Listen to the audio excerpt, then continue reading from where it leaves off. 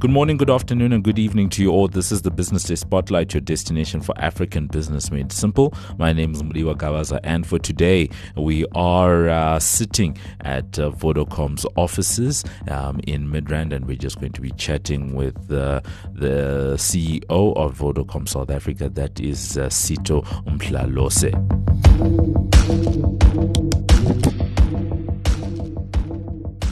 So, Sitho, greetings to you. Hi, Mudiwa. How are you doing? Good to be on the show. Thanks for the time. No, thank you so much, for being with us today. Usually, those that have listened know that in the beginning we like to get a sense of the organization. But Vodacom is a household name, so we're not going to ask what is Vodacom. I'm glad you said that. That's fantastic. You see, I think that too. I think Vodacom's a household name too. So good that we're on the same page there. So instead, what I will ask is to say, when we talk about Vodacom South Africa, it might be obvious, to say, okay, fine, you've got a company that operates in roughly 8 or so countries, and then South Africa is the biggest piece of the business. But under your purview, what are we actually looking at? Like, what are you looking after on a day to day? Yeah, so Mudiwa, I think you're right. Vodacom South Africa.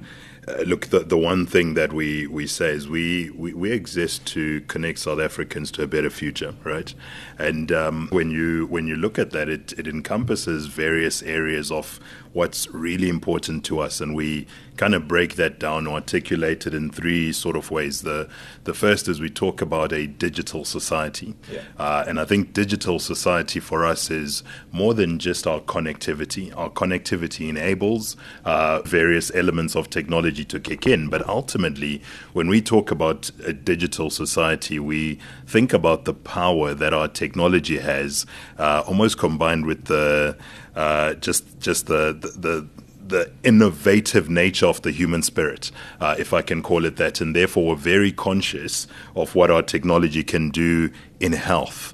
We're conscious of what we can contribute to agriculture, to education, and so forth. And so what we really look after and look at Vodacom is beyond connectivity. So connectivity is one part of it. It's a strong part of it. But what does that technology then do in the different sectors and impact the different sectors in that way? And so that's the one which is really digital inclusion. And because of that, it takes us into things like IoT. It takes us into things like cloud and hosting and security and financial services and so forth.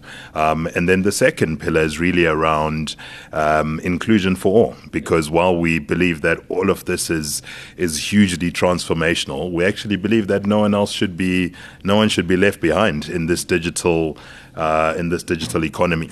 And then the third one is about planet, and we believe that as we go about doing what we should do that in a responsible manner, and therefore renewable energy, what we do on that, and how we essentially put forward our strategy in a way that is that's responsible in with the view of the planet in mind, really. So all of that fits in, and so that's kind of what we look after in Vodacom South Africa. So it's the connectivity piece. It's what we'd call beyond mobile, and we've got all sorts of pillars in there and tools to be able to deliver on that strategy.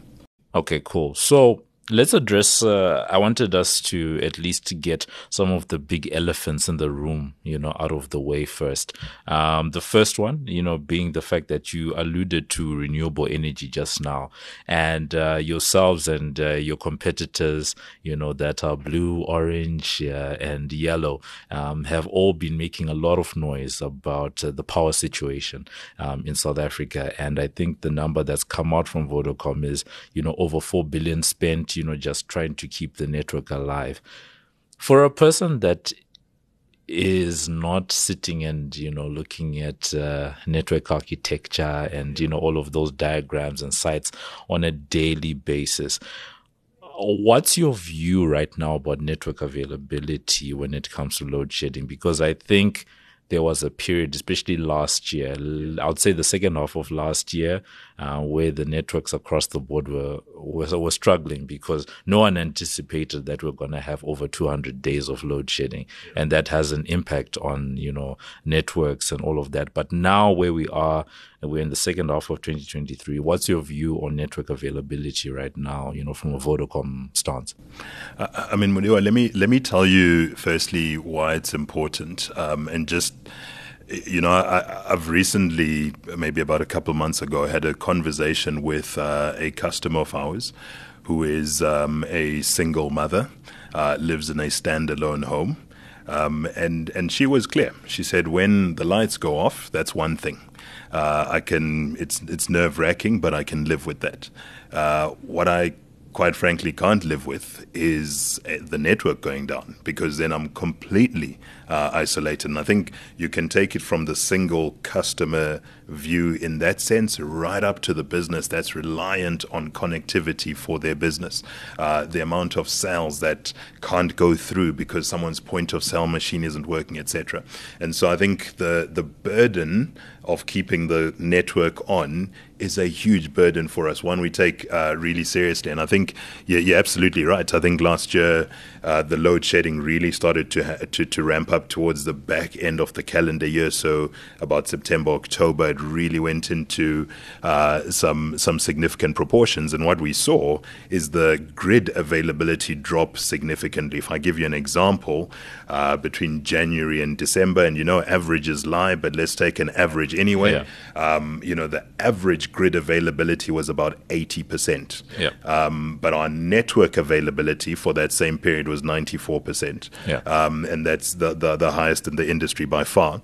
And I think the work that went into ensuring that was possible was really around the capital investment. So ensuring that you do have the network on, our entire network at a minimum is on 4-hour standby, and call it 20% odd at about an 8-hour standby from a battery and generator and so forth. But it's the network investment in that. But then it's the logistics of keeping that running. It's about securing those sites, because batteries and cable theft and all the rest of that from our base stations, huge number of thefts per month. And so there's the logistics of keeping that in play. There's the logistics of keeping diesel generators fueled, of taking some of the non-static generators from this site that's gone down to the other one. Where's your generator now? How's that going to be connected, and so forth. And so it's not just the capital investment, it's the OPEX investment into that, but it's also the ability to run the logistics to get and keep 15,000 sites across South Africa on. Now, if you come fast forward to this year, by the time we got to about May of this calendar year, from a calendar year perspective, yeah, we had the national grid had shed as much hours as it had the entire year last year. And so we started on a completely difficult footing, but of course with the machinery of keeping the network alive, as I've just explained.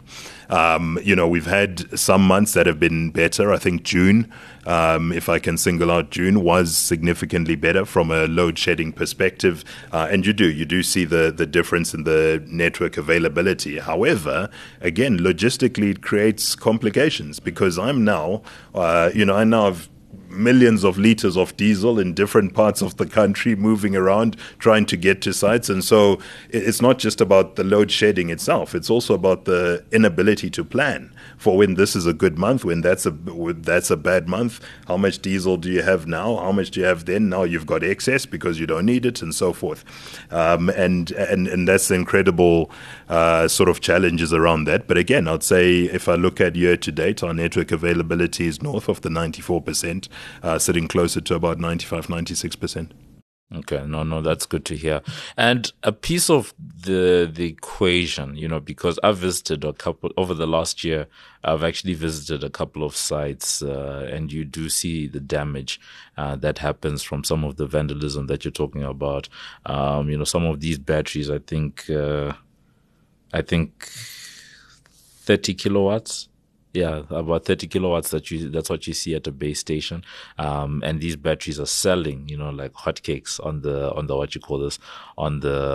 black market. Yeah. But you guys have also been making a big push around renewable energy and your deal with Eskom.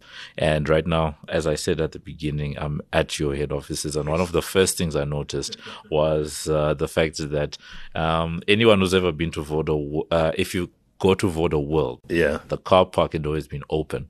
But now, I see that they're installing, solar roofs and all that. But maybe you could talk to us a little bit around the deal with Eskom and what it actually means for the business. My rudimentary understanding of power wheeling and all of that is the technology has advanced so much that you can produce electricity in Joburg that can be used in Durban. Right. That's as far as it goes. That's where my power wheeling knowledge ends. Okay, let's do some wheeling 101 there. Look, it's been an insightful process for us as well, right? But first, as you mentioned, coming into the campus, I got lots of hate mail because we had lovely palm trees that we used to have, which we had to cut down, and we had to make choices like that to clear up the space that you talk about to be able to. The environmentalists loved you in that moment. and aesthetically, they're beautiful palm trees. I did like them myself, but those are the choices. We've done a few things on renewables, Mudiwa. The first is on the campus itself. The campus, as you see when you drove in, there are solar panels that we've put across all the carports, some of the roofs of the building, and that really feeds and provides for the campus, for some of the network equipment on site, etc.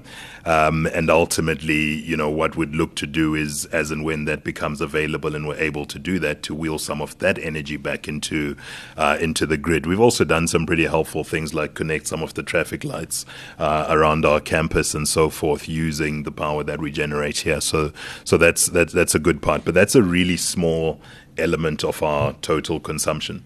Our total consumption is really the data centers, over 30 data centers across the country, and the base stations that we have, again, close to 15,000, over 15,000 base stations across the country. The challenge, so when you are, for example, a mine or something like that, what you can do is you can build a power plant, whether solar or wind, etc. You can use the consumption on site, as we're doing now. So you generate the energy and you use it on site. That's possible, right?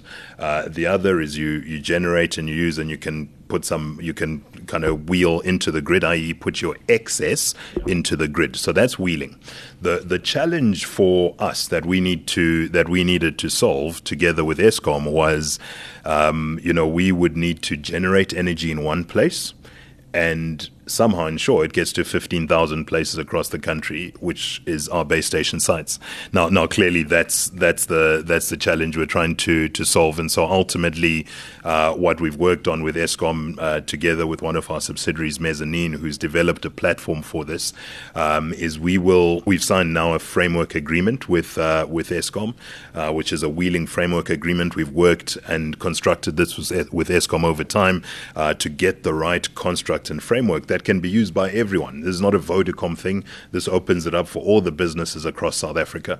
And so that enables us now to go and sign up independent power producers, so IPPs, and ultimately then generate, sort of get into long-term agreements with them. They build the plants, the solar plants, wind plants, etc. We've done all sorts of models to see what best suits our usage, etc. They generate the power, they wheel it back into Eskom, and through that process, we then get credits from where we're consuming across the grid in different areas. And so that's really what it is, because what we're not involved in, there's generation, which is one thing, but the sort of transport and the transmission is a completely separate element, and that's all Eskom. And so for us, it's how do we sort of generate it, feed it into the grid, and then from there, Eskom essentially gives us the credits for what we're putting into the grid and what we're consuming from the different sites that we're using across the country. So if I'm understanding you correctly, you guys could sign a deal with, let's say, someone who has a solar farm, I don't know, in a hot place like the Karoo, and then maybe wind in the Eastern Cape or something, and then what you're measuring is how much is being outputted from those various systems being put on the grid, and then if you if you need it, let's say in Limpopo, right? Eskom can deliver power for you there because you're producing it somewhere else. That's almost exactly it. Absolutely it. Almost. Almost. I don't want to create the notion that the energy that we use in Limpopo, in your example, is that which was generated in the Karoo. Of course, right? Yeah. So that's why I say almost, because ultimately the energy that's generated at that farm, wherever that farm will be, that power plant will be, is fed back into the grid, and that amount of energy is credited off our various usage wherever it is in the different areas of the country. Very interesting. I think for me, what I'm waiting to see is if such a system is able to produce excess. Yeah. I think that's ultimately, yeah. Absolutely. So what you do is we've dimensioned our whole network. We know exactly how much we consume. We know when we consume it, by time of day, etc. What we've then done is then had a look, and we're starting with 30% in the first round, where we're looking to then find or sign up independent power producers for about 30% of our total sort of consumption. Now, if we produce more than that through the various agreements and IPPs that we sign up, now of course Eskom have and that's why we needed a wheeling framework and a framework agreement, because they've got really clear rules about what, like the patterns of which you feed back into the grid must be the pattern of which you consume. So for example, I can't consume huge during peak and only feed into the grid during off-peak, and those sorts of things. And those are the models and the things and the frameworks ultimately that you need to come down to and sort of get to a place with Eskom. And I think the framework agreement we've now constructed together with Eskom is one that the entire sort of corporate South Africa can use. Okay. Talk to me about the CapEx versus OpEx type of considerations on something like this, because we come from the world of finance, and, those are the calculators would have been sitting and saying, okay, Vodacom has been telling us about these billions that they've been spending on diesel, on generators, on batteries, etc. What does this agreement do to that expenditure? Nothing to one extent, in the sense that the capex that we spend, because again, let me maybe take it a step back, Mudiwa. So the reality is, what this will do is it will increase capacity into the national grid, right? It won't necessarily prevent load shedding on one of our sites in Eastern Cape or so forth and whatever. So in that regard, we still ultimately will continue our program of looking at how we provide power at a site level. So at a site level, we've got a various different mix of constructs of what we put, a combination of you haven't done that much solar on site, very difficult with the space and the theft and so forth, but nonetheless, a combination of solar, of generators, of batteries. So you've kind of got your on-site generation, as it were, which helps cover some of the backup. That will continue to invest in, and that's our capital expenditure. I think when it comes to this big project with the IPPs, it doesn't really make sense for us to invest capital expenditure into that. Our capex is competing for what we want to do on the network, for what we need to do with some of our IT systems, etc. So that's what we want to invest capex in. This model enables us to effectively sign up with an IPP whose core business it is to find the funding to be able to invest into that business and go on with that. What would be important for us is the agreed rate that we have with the IPP once we sign that up, because again, that does give a little bit more predictability in our energy cost. Okay. And those agreements with the IPPs, what's the market looking like right now? Because I think that's the other piece of the equation, to say it's such a great idea, but actually operationalizing something like that, putting it into effect, how easy or hard is something like that? Mudiwa, the market's looking really strong. We've learned a lot through the process, and we've gone through with the multiple sort of vendors and so forth through our procurement processes. We haven't concluded those processes because there's quite a lot that would have been reliant on the framework agreement we've now signed with Eskom. Now that we have that, we're in the final leg of finalizing those IPPs, and typically most of those would then take about 18 months to 24 months to come on air. And for the megawatt geeks out there, 30% of Vodacom's consumption, what does that look like? So total across our network is probably about 530 gigawatts. Wow, that's big. I wasn't expecting that number. That's huge. Okay, cool. So switching over, just a little bit, I'm going to come back to the issue of the network towers just now. But I wanted to address the other elephant, is what you call this consolidation. Obviously, there's this big deal that you guys have with CIVH and, taking 30% of Massive. Competition Commission has come through. You guys have stated your position, disappointment, looking to engage with the tribunal. Anything to add on that front? No, nothing to add. We issued our position at the time a couple of weeks ago, and I think we'll continue through the process with the tribunal, and really we'll follow through to the process. I think, as we said in our statement, we were surprised and disappointed. We really believe this will, unlock huge potential for the country in terms of the deal itself and all the different elements of the deal. That some of which we've disclosed as part of the processes in terms of the social obligations, but also the employment creation, the new homes that will be passed in lower income areas with fiber, etc. So, I mean, it's incredibly transformational for the country. We strongly believe in it, and we'll continue with the process. Okay.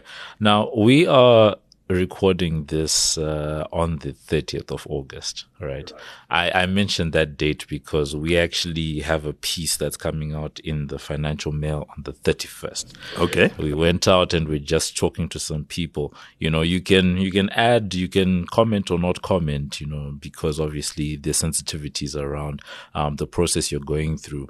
And we engaged with a couple of people, I think Ralph and Peter from MTN, George Mendes from Cell C, and a couple of one of the things that stuck out, and also some of the analysts, is the way that we view a market, right? To say that when you're looking at connectivity, you don't necessarily look at 5G or fiber as individual markets, but rather we're trying to compete for a customer's entire connectivity life. Yeah, your view on that?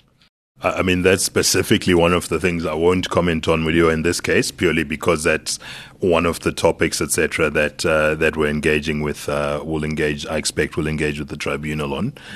So I mean, I've got strong views, but I'll leave it for now if that's okay. All right. No, it's definitely okay, and I think I'm gonna come back, to get to those specific thoughts, at a future time. Subscribers, this is something I wanted to pick your brain on, because once again, we're staying busy and we're talking to people out there. Yeah. And there's been a lot of criticism that's been leveled against subscribers as a metric upon which to base your success as an operator, especially in South Africa. Roughly 60 million people, 110 million, SIMs in the market. You guys are the biggest player, so obviously a beneficiary from that. How are you measuring success? Because you are running, the biggest operator locally. Do you still keep an eye on subscribers, or are there other metrics that you are paying attention to?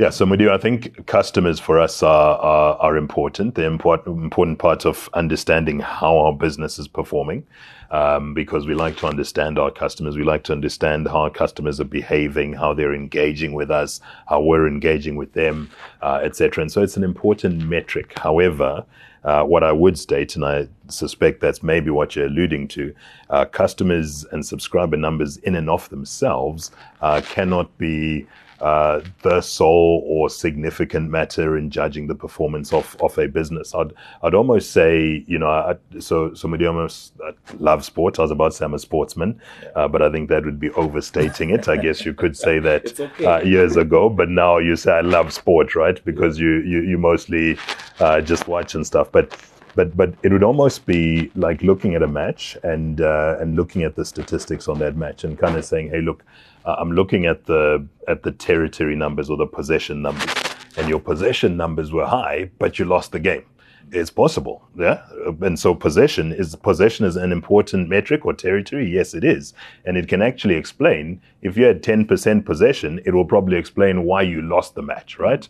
But it doesn't mean that if you've got 60% possession that you're actually winning the match. And so the important part for me and what I'm drawing from that is the customer numbers can be a good indicator to how the business is performing and why it's performing the way it is. But it can't be in and of itself a metric that defines in its entirety how the business is performing. From our perspective, it's one of multiple. We look at our net promoter scores. So what do our customers actually think of it? We look at our network availability. We look at how we're performing on our average revenue per user. We look at how we're performing on the number of services that each customer is using with us. We look at all those different metrics to help us really understand the core performance of our business. It is an interesting one, simply because, like you said, there's so many different ways to slice up a consumer pie, and how you measure that. I think the word that is typically used is share of pocket, and things like that. But over time, I think one of the things that I'm very interested to see is how, because Vodacom, has been big on getting into, let's say, your IoT market, right?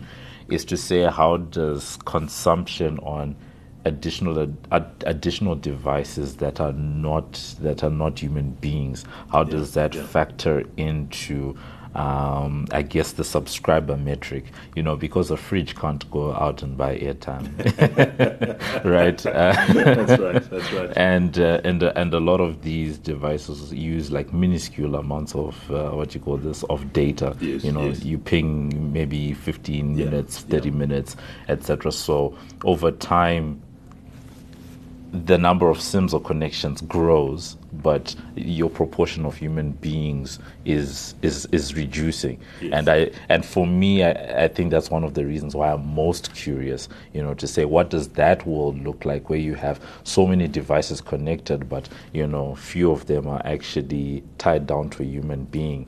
Yes, a human being will be buying data for an iPad, for that type of thing. But for your vehicles, your fridges, your that type of thing, how does?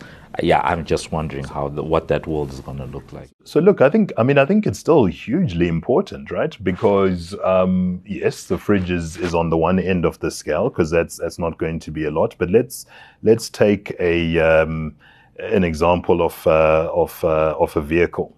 A vehicle will have various elements in that. There's one part of it, which would be a SIM card within the telematics itself, which helps the manufacturer track what's happening with that vehicle and all that constant feedback. The vehicle can then connect to the internet, get some of the upgrades for that, etc. And so there's the telematics part. And so that actually, quite frankly, is important. An extra SIM card in that does generate value. And equally, not just that, but also you'll see in some of the vehicles and some with our own SIM cards, where ultimately you have then a SIM card in the vehicle to provide Wi-Fi in the car. When we do a road trip with my boys in the back, they always want to connect to the car Wi-Fi. And so, yes, that's not the car going to buy data and etc. But actually, that's a huge piece of data consumption. So that incremental SIM card in my car, in your car, is actually driving revenue usage. And so the SIM cards, and therefore what we measure as kind of market share, if you like, which will count SIM cards and so forth, is still important. Now, when we look at it and we compare across the industry, we've got ways of then differentiating and stripping out, IoT or Internet of Things SIM cards, so machine to machine, etc. That generally gets stripped out from let me call it customers, be it consumer or business customers, etc. So we've got ways of being able to understand what the metrics mean and be able to compare those across the industry. But I think they are still important in understanding what's happening with those. All right. So, unfortunately, that's where we have to end off for today. I could probably sit here and talk, a lot more. Unfortunately, not enough time to address those elephants. But like I said, certainly going to come back and try and, pick your brain a little bit more. In future, there's just so much that's going on, over in the world of telecoms, especially in a country like South Africa. We didn't even talk about data prices, because I know a lot of people care about, things like data prices, roaming, all of those things. But we'll catch up with you another time. Some key things, coming out from this conversation is obviously a lot of evolution that's coming through when it comes to power.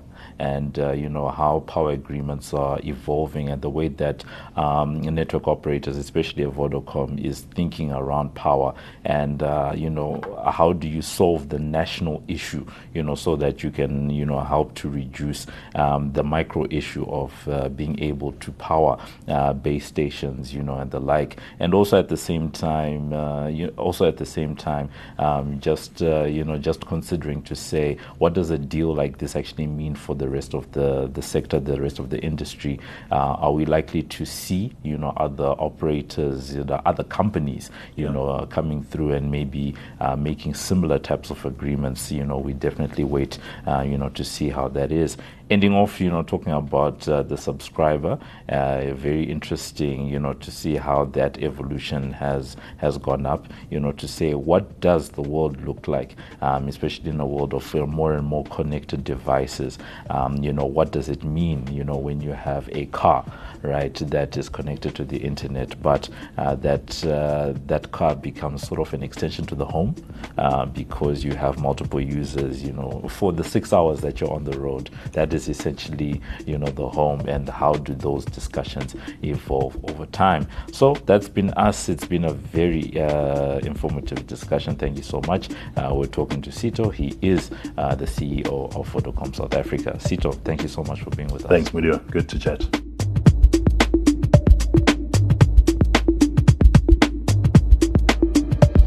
And that's been it for this edition of the Business Day Spotlight. Remember that you can find our latest podcasts on Business Live. That's under the podcast Business Day Spotlight tab. On Twitter, we're #BD Spotlight. And remember that you can review and subscribe for free on iono.fm, Spotify, Apple Podcasts, Google Podcasts, Pocket Casts, or wherever you choose to get your pods casted.